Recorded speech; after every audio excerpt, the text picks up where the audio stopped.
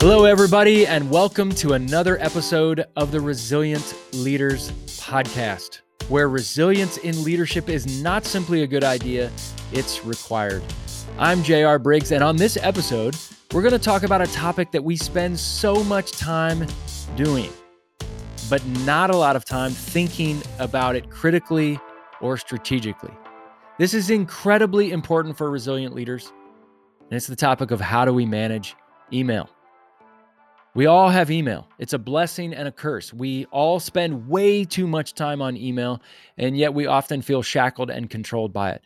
Most of the time, we react to email, and it controls us rather than the other way around. It is a tool to be used by us. It is not a tool that should use us.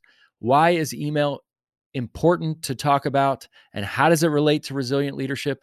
Because resilient leaders don't just lead from behind a desk responding to emails all day. Leaders are with people. They're making decisions, actions. They're in people's lives. Leaders are reflecting and processing, thinking, dreaming, preparing. These are not practices that are very conducive with checking and responding to email. Now, this is going to be a ridiculously practical episode. We're going to give you 15 crucial email principles. And I live by these principles so that I can be freed up to use the tool of email well without being used by it. So here are the crucial 15, the 15 crucial email principles that I live by that I believe every resilient leader should abide by as well. You ready? Here we go. Buckle up. Number 1, respond to every personal email you receive within 24 to 48 hours. Respond to every personal email that you receive within 24 to 48 hours. Leaders, when you don't respond to emails, you lose credibility with the people that you lead. I talked recently with a friend who had an issue, and I encouraged him saying, well, why don't you email your pastor about it? I think that your pastor could probably help you with this issue. And you know what they said to me? They said, oh, you know what? Every time I email my pastor, I never get a response. So I've just learned to not contact him because it's a waste of time. Oh, what a tragedy. My friend has been conditioned to not go to a person who can help them because they know their pastor won't respond. The pastor had lost credibility with my friend. Trust was lost because of email. Trust and credibility are the most important elements of leadership now more than ever before. Now, I know leaders are busy. So you say, I can't possibly keep up and respond to all of this.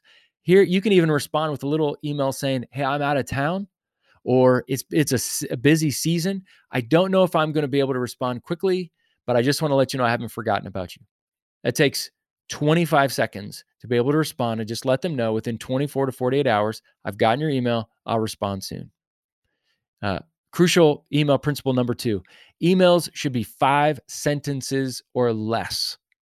5 sentences or less. Unless you are writing to a group of people who need more thorough and specific instructions, abide by the 5 sentences or less rule.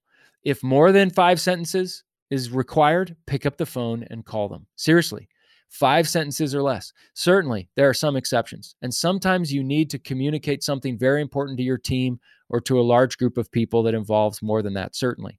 But I'm speaking mostly about one-on-one email replies. In fact, there's a whole movement that I've learned about years ago called 5sentencesorless.org. And it's this whole movement of people that are committed to doing this. I'm a part of that group. Rule number 3, be clear, be clear, be clear. Dave Ramsey said to be unclear is to be unkind. Be clear in your email.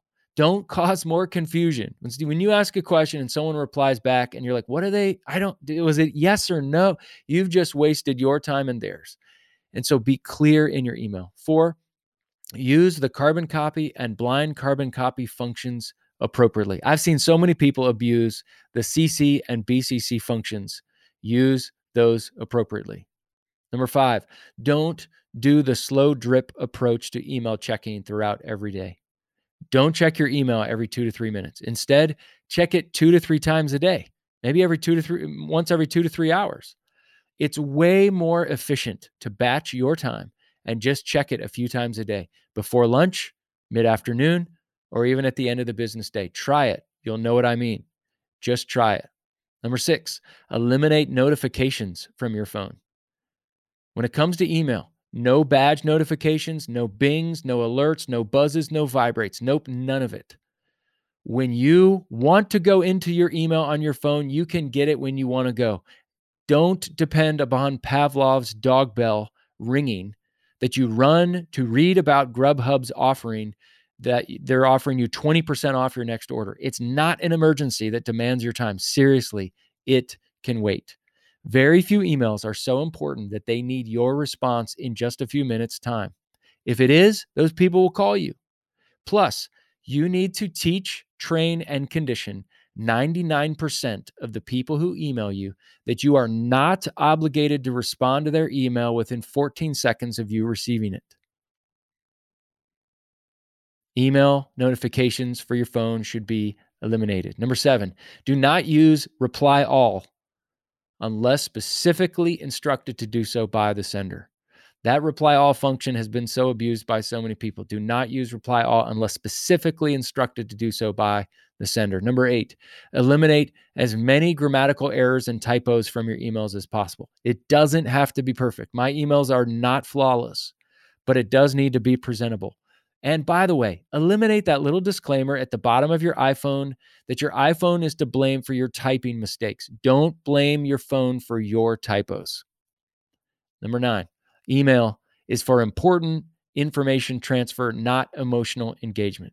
Emotion should be shared in person or at times over the phone, but not via email. Number 10, refrain from ending an email with the line, quote, "Let me know how I can help," close quote. Ironically, that's not helpful. Instead, you can end your email by offering a way to help or a couple ways to help. Briefly giving a potential solution and saying, if we went with this option, I'm thinking this, are you okay with that? How does that sound? That's much better than, let me know if I can help. Number 11, effective people always add value to people's lives. Therefore, seek to add value to others in your emails. Add value to people's lives through information, encouragement, perspective, an introduction of someone you know, whatever. Just add value to people. Yes, you can add value to people in 5 sentences or less. It's possible. Number 12, don't read your email each morning until you've eaten 3 frogs. 3 frogs? What are frogs? They're the things that you don't want to do, but you need to do them. Email's easy. It's mindless. It's passive. Don't open your inbox until you have knocked out 3 things that you don't want to do or the 3 things on your to-do list that must get done today. The morning is your most creative time to get work done. You are most alert, focused. You have your highest amount of energy and momentum. Use it for creative projects or working with people or solving a problem or prepping for your next talk, sermon, or speech. Get to those more important projects first. You can do email at any time. Use your most productive time for the most valuable things on your to-do list. Number 13, Operation Inbox 5. Operation Inbox 5. Work to have no more than 5 emails in your inbox at the end of a day. Now, Operation Inbox 0 is a thing. People do this. They believe that at the end of the day, you should have 0 emails in your inbox. I think that's unrealistic and even stressful. Maybe you're like me. Maybe you get woozy when you see that your coworker has 2,459 unread emails in their inbox. When I see that little red bubble with that number at the bottom of their smartphone screens, I start getting a nervous tick. And I wonder if I wrote them an email, if they would ever find my email at the bottom of that electronic abyss called their inbox. How do these people manage it all? How in the world can you respond to all of those emails and not get things lost? How are you not stressed out of your minds? Then when I ask them, so 2,459 unread emails, and they say, well, it's like 1,200 Groupon emails, a bunch of ESPN emails about my fantasy football team, and a lot of Disney Plus ads. Which leads me to my next point, number 14. Unsubscribe from all unnecessary email subscription lists. Purge, purge, purge. It will lower your level of stress. This, to me, is one of the most important of all the 15 crucial email principles. Unsubscribe from all the mass emails that are unhelpful. If you don't read them regularly, if they aren't helping you, if they aren't giving you pertinent information, adding value, informing you of what is important, then unsubscribe. And here's a life hack for you. If you go to your email search bar and you type in the word unsubscribe, it will show you all of the mass email lists that you're on. It'll surprise you. It's way more than you think. It will take you about 15 to 20 minutes to unsubscribe, but it will save you hours of time over the next several weeks, months, and even years of filling up your inbox and adding stress to your life. Now, some of you are thinking, wait a second, JR, on this podcast, you encourage listeners to sign up for your newsletter called 5 Things in 5 Minutes. Yes, I do. Unapologetically, I do. And here's why. It comes out every other week. It's a resource sent to your inbox of the 5 things that I believe every leader should know about. And good news, because you lead full lives, it'll only take you 5 minutes to read. Now, that sounds like you're talking out of 2 sides of your mouth, JR. You're telling us to unsubscribe, but then you're telling us to subscribe. Listen, here's the thing. I work really hard to give you value in 5 minutes or less. If you subscribe, and after 2 or 3 of the 5T5M, the 5 things in 5 minute emails, if they're not helpful, if you're not finding value in them, please unsubscribe. But I challenge you to try it. It's free, it's short, it's brief, it's valuable. In some ways, it's kind of like this podcast of just trying to give you truth concentrate. Check out the show notes for more information on how you subscribe to that. Try it. If it's not valuable, please unsubscribe. And then the last rule, number 15, remember 5 sentences or less. 5 sentences or less.